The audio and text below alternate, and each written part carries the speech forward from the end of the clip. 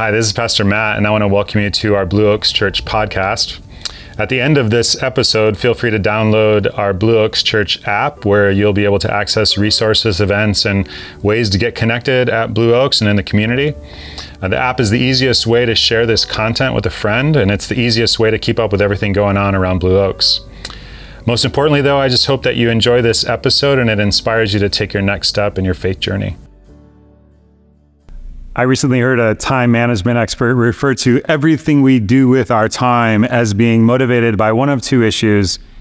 We're either motivated for gain in our lives, or we're motivated to prevent pain in our lives. Do you agree or disagree with that? It's kind of interesting when you think about it. Everything you do, you are either motivated for gain or motivated to prevent pain. On April 15th, when you pay your taxes, will you pay them for gain or to prevent pain? It's to prevent pain, right? Like, you don't want Mr. IRS man knocking on your door.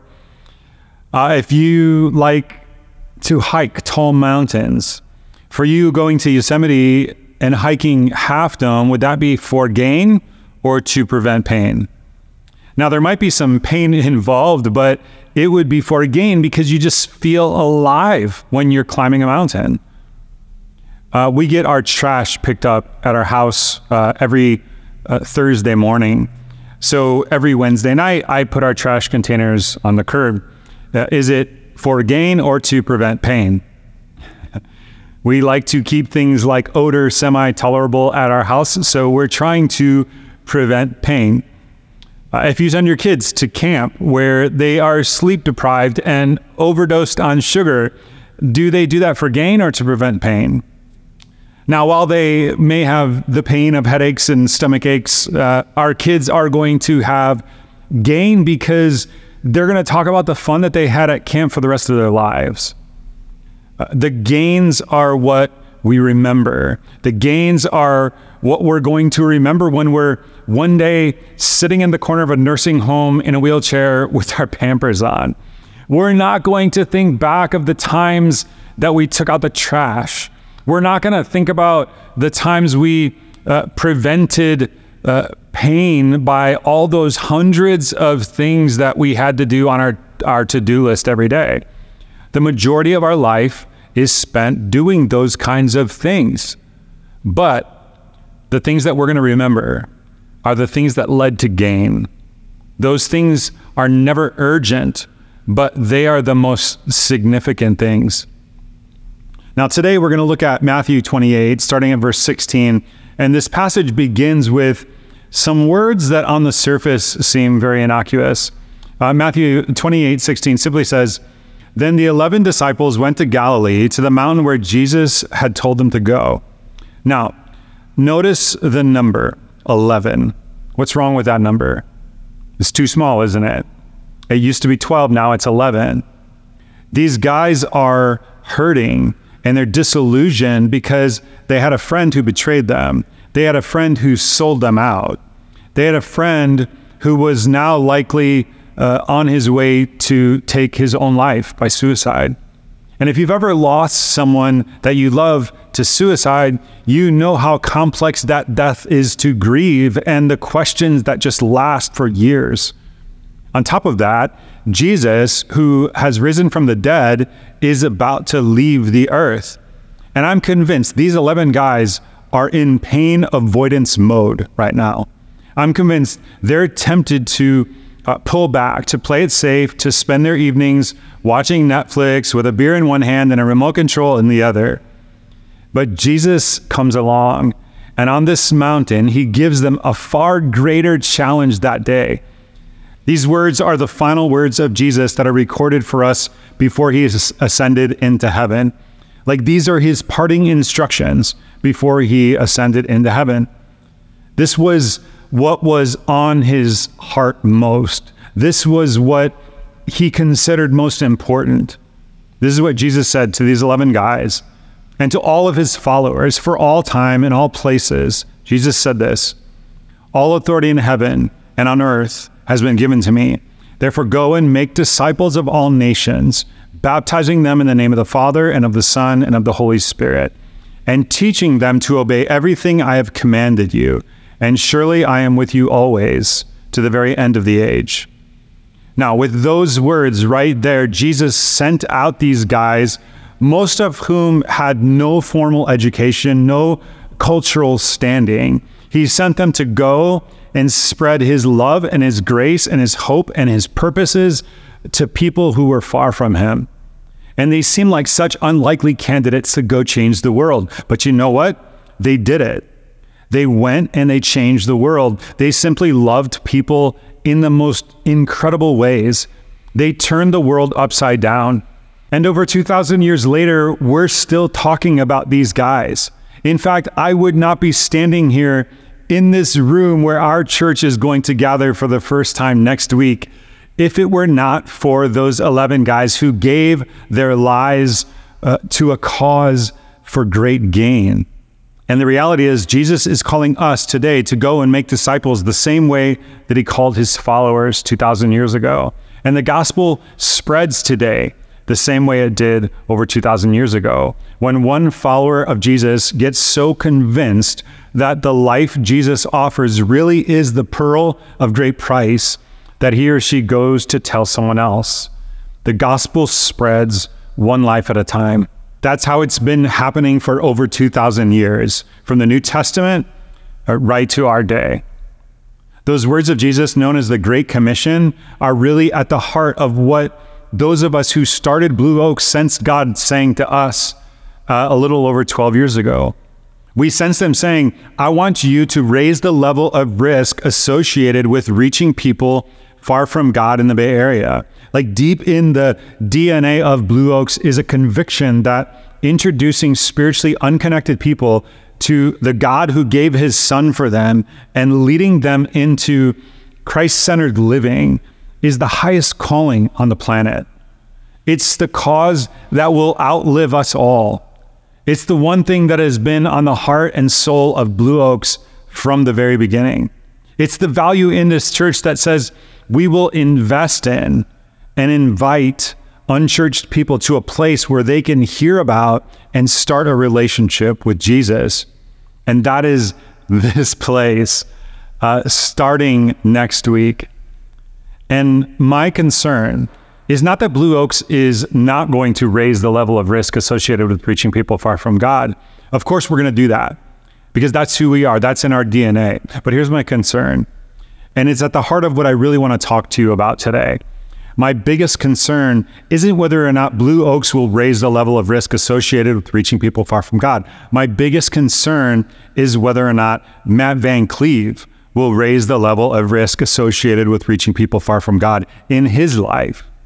And I'm just trying to be as transparent with you as I can. My biggest concern is that I can be so busy doing spiritual things, church-related things, that I can go right by my neighbor's door and without any guilt at all, go to my church work where I can spend 50 hours or more a week planning and praying and studying and meeting and connecting and doing pastoral work. I can spend my week doing that and not giving a thought, not feeling bad that I've never knocked on the door, never feeling bad that I've never had a conversation, never extended a hand, never entered into a significant spiritual conversation with someone far from God. And as a result, Matt Van Cleve can end up being the chief hypocrite in the church. I can stand here and tell people that Jesus says we need to raise the level of risk and go. And yet personally, I may not be investing in anyone's life or overflowing with God's love for them. That's the risk I run every single day of my life. And you know what? So do you.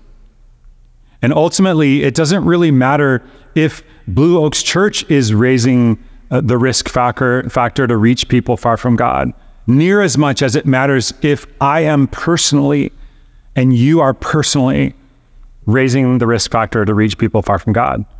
It doesn't matter how much our church believes everyone matters to God. What matters is, do they matter to you? Do they matter to me? The problem in our day is far too many churches are filled with Christians who spend virtually all their time with other Christians. Like they're not significantly connected with people who are far from God. And in too many cases, they try to design their lives that way. They try to arrange things so that in their work or in their neighborhood or recreation or whatever, they're just surrounded by Christians. And that's not a good thing. This is not a victory for the kingdom of God. Joe Aldrich, who has written a lot on this, he wrote, after being a Christian for 2 years, the average Christian no longer has a single significant relationship with a non-Christian. And what's really sad about this is that sometimes churches learn to accept this. And I just want to be very, very clear on this point, because I've heard leaders from other churches say things like, we're not going to pander to non-Christians around here. We're not going to try to be accessible or relevant to them. We're into depth. We're into maturity around this church, not non-Christians. And they have very churchy cultures, and they have very churchy music, and they're very inaccessible to people who are far from God and far from producing people of true depth, people that are characterized by love and joy and peace, the peace of Christ. Some of these churches produce some of the most arrogant, self-righteous, legalistic people in the world, and that is not God's plan. Who is the most spiritually mature person that ever lived? It's not a trick question. The teacher of a Sunday school class asked a group of little kids, what's brown and furry, climbs trees, and eats nuts? And the kids looked at each other with kind of a confused look on their faces, and no one answers. Finally, a kid raises his hand and says, well, I guess the answer is Jesus, but it sure sounds like a squirrel to me. It was not a trick question. Like, Jesus was the most spiritually mature person who ever lived. And at the same time, Jesus was the most approachable person who ever lived. He loved people who were far from God. And he didn't just love them because it was his job to love them. He actually liked them. He liked being with them. He sought them out, and they sought him out. You just couldn't keep Jesus and those who were far from God apart. He was like a magnet to them. And that was his plan for you and me, for his followers. And it's just really about that simple. If you love Jesus, you'll love the people he died for. And conversely, anytime you see a church or an individual that claims spiritual maturity, but gives no evidence of love or passion for people who are far from God, it's not spiritual maturity. Authentic spiritual growth always leads to great passion and concern for people who are far from God. And what we need to do is we need to learn to develop relationships with unchurched people, people who are far from God. And primarily, this just involves learning to be with people who don't know God the way that Jesus would be with them. That really is all there is to it. And that's what I want to talk with you about today. I want to walk through what it's like to be like Jesus with people who are far from God. Now, I know right away when I say raise the level of risk personally, go be with people who are far from God, like go knock on a door and extend a hand. All of a sudden, the weirdo meter goes up, and you think, I don't want to look like a spiritually crazy person. Check this out. Days pass, and I keep wanting to share my heart. When I want to face the truth, I'll call you. I'm up. It's him again. Him who? Him.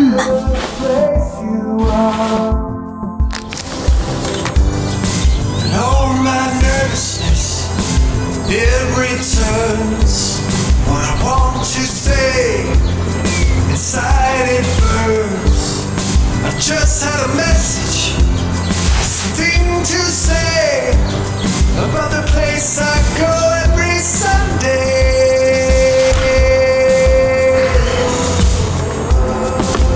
At my church, you should come with me. Fine. Coffee is free. We'll go to church with you. Free childcare. We don't care what you wear. Our pastor is funny. We won't ask for money. Who even uses a boombox anymore? I want you to be Yeah, I'll say anything to get us to go to church. I want to see you at my church. At my church.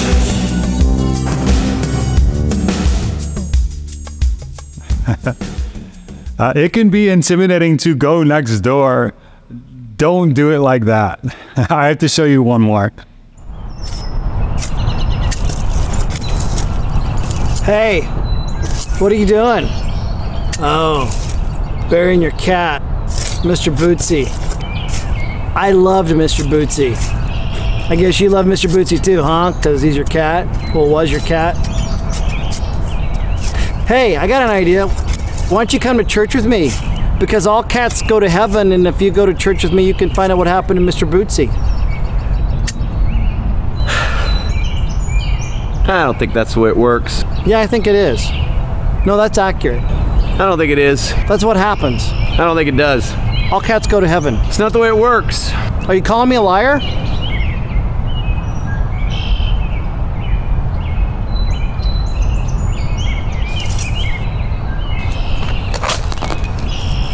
So do you want to go to church with me?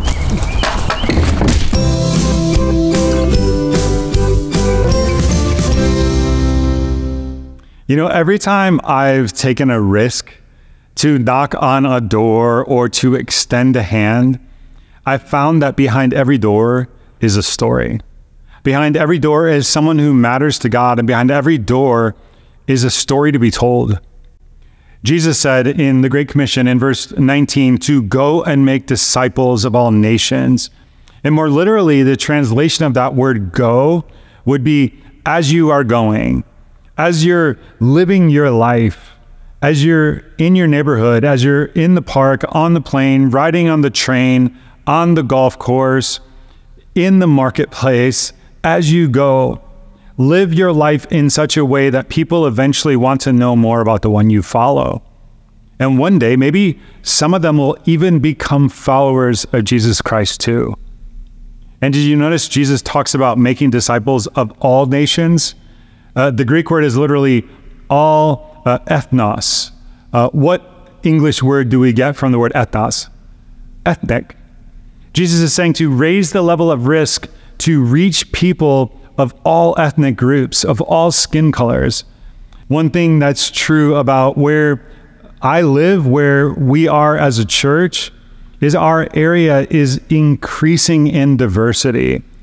And a vision that I have that I think is real close to the heart of God is to truly reflect in our church the ethnic diversity in our community.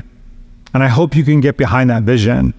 And if you can, we're going to have to raise the level of personal risk.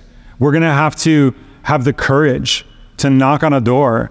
We're going to have the courage to extend a hand, to be a friend, to build a relationship, and to love. I'll let you in on a little secret. The key to opening the door is acceptance. Jesus just exuded a spirit of acceptance every day of his life. Anyone who came along, even if Jesus disagreed with them, even if he had problems with their lifestyles, like with their moral choices, he still accepted them. Why? Because acceptance opens the door for influence. As human beings, we're drawn to environments and relationships of acceptance. Conversely, we move away from relationships where we feel rejection.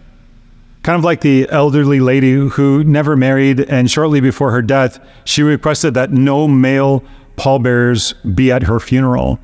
She said, they wouldn't take me out when I was alive, and I don't want them to take me out when I'm dead. We are acceptance magnets. Like, we gravitate toward environments where we feel accepted, and we move away from relationships and environments where we don't. Jesus was the most accepting and approachable person who ever lived. Jesus would go to parties at tax collectors' houses. Jesus went to dinners attended by prostitutes. Jesus went to the country of Samaria where no respectable religious leader would ever go. Jesus went to every kind of people. And I think a problem is, like, we hear those stories and we know them about Jesus and sinners, and but they lose their impact. And we forget the prostitutes that he was with. They really did sell their bodies for sex, lowering the moral standards of a nation. The tax collectors that Jesus hung out with, they really were corrupt traitors who sold out their own people for money. Jesus was with and loved people who were far from God. And you and I have to do this. We've got to agree not to make our primary aim in life to socialize only with other Christians. Now, let me say this. For most people, this does not mean so much that you have to start doing new things or going to new places. For most people, this means we just need to start forming relationships in circles where you already find yourself.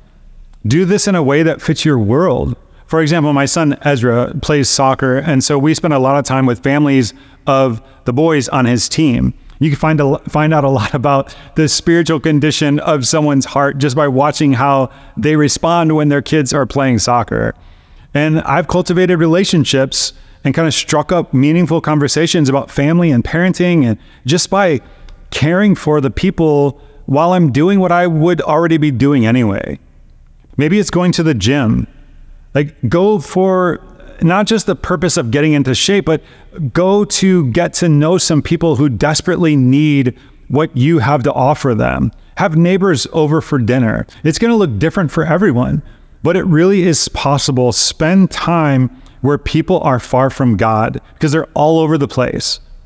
And we need to be reminded that the highest risk we take is not when we invite someone to attend a Blue Oaks church service.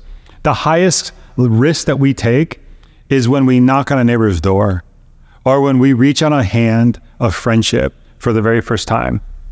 So let me ask you, why do you think we hesitate to do that? Why? The most consistent thing that we hear from people, and it doesn't sound very spiritual, it's just the truth. More often than not, people say, I just don't have the time. And you know what? They really don't. In research on Bay Area people, we're finding there is a waning number of us who really know our neighbors. And it's not that we don't want to know our neighbors, like people do. And we want to have conversations of substance. It's not that we lack courage. It really isn't. It's not that we lack heart. It's just that we don't have time. We see it all the time. Take the average Blue Oaks family. Dad is working, mom is working. They have 3 kids involved in 3 or 4 different activities each: soccer and dance and basketball and band, on top of all the honors courses they're taking. And you throw in a few hobbies and family gatherings and workouts, and life just gets harder and harder and exponentially more complex. And then you throw in church. And my concern for you and my concern for me is that we would be so inundated with activity that we wouldn't be investing in anyone's lives outside the church, because we just don't have time. Sometimes the church can be guilty, with all the activities and ministries that are going on, of pulling you away from the very people that God wants you to influence. I need more time among my neighbors. You need more time among your neighbors.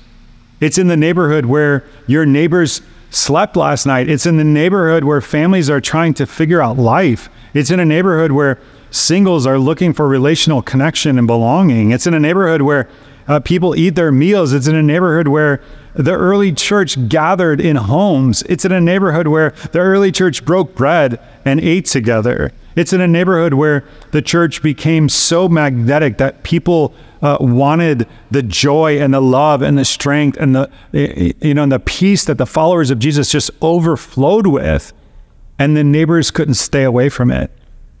I'm convinced that the more we get out into our neighborhoods, the more risks we will take, and the more doors we will knock on, and the more conversations of substance will be had, and the more stories will be told. You may remember the day when you first walked through the doors of a church. Maybe you went kicking and screaming, you lost a bet or something, and you had to go to church. But what happened to you there? I bet your soul softened and your heart melted, and God got your attention, and maybe you stepped across the line of faith and maybe you were baptized, and maybe you were taught, and you discovered that you had spiritual gifts that God could use, and you were moved to respond to a world in need, and you became a follower, a disciple of Jesus. And it's not an understatement for you to say, God changed my life in his church. What if one day in our future as a church, hundreds of thousands of people all over the Tri-Valley could make that statement? And it all began on the day when someone took a risk and knocked on a door, put their hand out and said, "Hi, I'm your neighbor."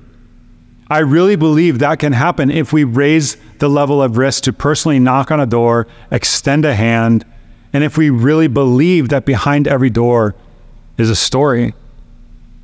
I'll tell you what I think is the biggest illusion about a church like Blue Oaks, especially at this point in our church's history. The biggest illusion is that you build a building like this, or you start a church service like we're going to start here next week, and it will just draw people to it by itself. It's the Field of Dreams mentality. If you build it, they will come. And a lot of people have that idea about church. If you build it, they will come. It doesn't work that way. They will not come if a friend does not invite them. Like most people who are far from God don't wake up on Sunday morning saying, "Man, I just wish there was a church somewhere around here that I could go to. I think I'll just drive around until I find one." That's not on their minds. This church place, this building, the church services that we provide here, they will only be effective if it's a tool in the hands of those who are cultivating relationships with people who are far from God. And it's crucial for us to understand that. Almost every person who comes to this church next week will be because someone invited them. We are an invitation-dependent community. It's just a truth about us. Not only that, but Christianity is an invitation-dependent faith. It always has been. Go back to the beginning of the Gospel of John, chapter 1. Andrew meets Jesus, and his world is turned upside down. The next thing he does is go to Peter, and the text says, and he brought him to Jesus. He brought Peter to a place where Peter could find out about Jesus. And then we read about Philip, and Philip meets Jesus, and his world is changed. And he goes to Nathanael and says to Nathanael, "Come and see. I want you to come to a place where you can learn about Jesus." That's what Christians do. Christ's followers for over 2,000 years have been going after people and bringing them to a place where they can learn about Jesus. Come and see. You just got to come and see. And when they do, amazing things happen. Jesus said in Matthew 28:19, to go and make disciples of all nations, all peoples, all ethnic groups, all your neighbors. And then he said, baptizing them in the name of the Father, because they have a God who loves them far more than they are aware. And the Son, because Jesus went through an incredible extent to give grace to them, and of the Holy Spirit, because they have a God who longs to walk with them through their lives. And I long for you to have the experience at least one time in your life of seeing a person who you took a risk with, of seeing a person whose door you knocked on, who you became a friend with, and you loved, and you influenced, and you accepted. I long for you to have that experience of watching that person be baptized in the name of the Father and of the Son and of the Holy Spirit. That is living life for great gain. And in that moment, you will know that you took a risk that was worth it. And it was all for great gain. This is why God made you. It's aligned with his purposes for your life. I hope when you see people being baptized, that it will dare you to raise the level of risk in order to hear more life-changing stories. There's nothing in the world like that joy that we see on people's faces when they rise up from the waters of baptism. There's nothing you could do in your life that is more important than that. You cut business deals, you get more dollars in a bank account, you go on some great trips. They're merely pictures on a page in a scrapbook. But when you sense God used you to raise the risk and knock on a door and extend a hand and lead someone into a relationship with God, the God who made them, I mean, you're going to get emotional every time you tell that story for the rest of your life. Like, there's nothing like it in the world. And I long for you to have that experience at least one time in your life. But we've got to raise the risk. And we've got to really believe that behind every door, there is a story. And the last thing I want to encourage you with is be persistent. In one of the stories Jesus told about growth in the kingdom, he said, it's like a sower who goes out and sows seed. Some of it falls on real hard ground on the path and it gets eaten up by the birds. Some of it falls on real shallow soil where there's no depth underneath. There's just rock underneath it and not much happens. Some of it falls on real cluttered soil and it gets choked out. It tries to grow, but there's no fruit. And you would think by this time the sower would give up, but the sower doesn't give up. He just keeps sowing. And sooner or later, some of it falls on good soil. And when that happens, Jesus says, watch out. This week is a great opportunity to extend an invitation. And maybe you've been inviting people to Blue Oaks. And I'm so proud of you if you do. And maybe for you, what happens is you invest and you pray and you invite and you get someone to come, but then results don't happen the way that you hoped. Maybe they're resistant to coming back, or maybe it feels like the door to their heart isn't opened like 1 inch wider and you're tempted to get discouraged. Maybe it's someone you really love and you're tempted to think, I must have done something wrong, or I said something wrong, or I didn't pray enough, or God just didn't come through like he's supposed to. Here's the deal from Jesus' story. Your job and my job is to sow the seed. Your job is not to make the growth happen.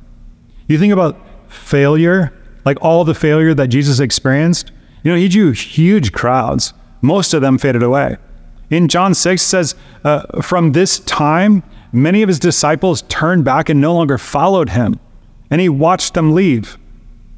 The religious leaders of his day were such bad sowers that they had him crucified. His own disciples deserted him. His own family questioned him. The whole crowd taunted him. And you would think on the cross, Jesus would be wondering if any of these seeds really took. Would there ever be any fruit?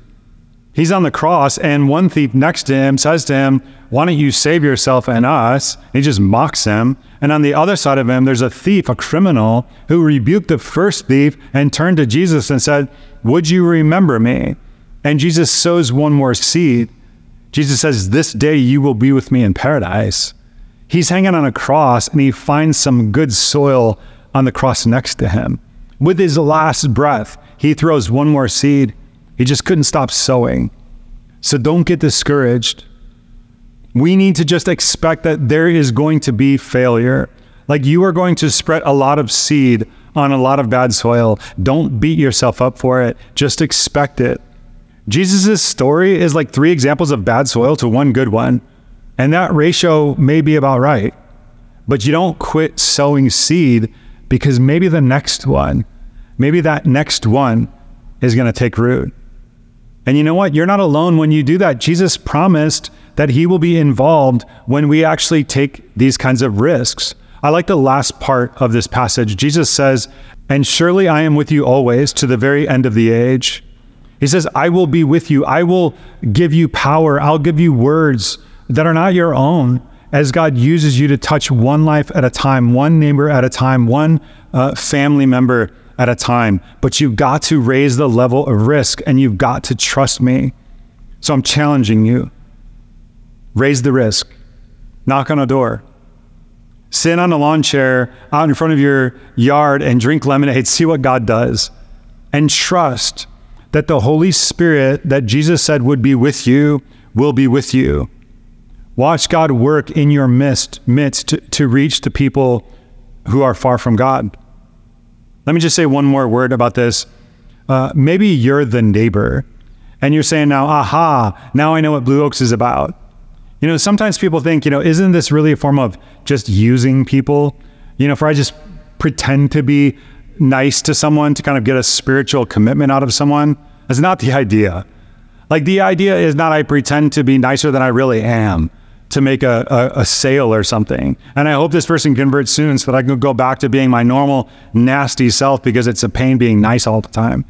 And the idea is just to love people And if I really genuinely care for someone, or if I really want to, if I really do believe that the gospel of Jesus Christ is the pearl of great price that I've staked my whole life on, well, then of course my deepest prayer will be for that person to receive the greatest gift a person can receive. There's a huge difference between genuinely loving someone and sharing with them what authentically matters most to me versus using people to score like brownie points as a way to demonstrate my spiritual passion. I pray that God keeps us from that. People know when they're being used. All right, let me pray for you. God, I pray that you would help me individually and us as a church, those who are listening, to raise the level of risk in their lives, to meet their neighbors, to extend a hand, to greet someone, to make a friendship. And I pray that you would open the doors in those relationships so that we can talk about spiritual things, so that we could talk about what matters most. And God, would you help us to have the courage, help us to make the time and the space in our lives to do this work so that we can invest in people who are far from you, and we can invite them to a place where they can hear and know about your love for them that could potentially change their lives the way that it did ours. God, would you use us in this way? Use us in a powerful way, God. We're available to you. And I ask this in Jesus' name, amen.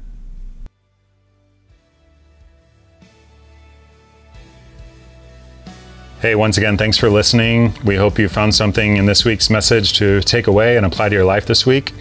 If you live in the Bay Area, we would love to have you join us for one of our weekend services. For directions or information about what we have for you or your family, your students, you can go to blueoaks.church or download the app today.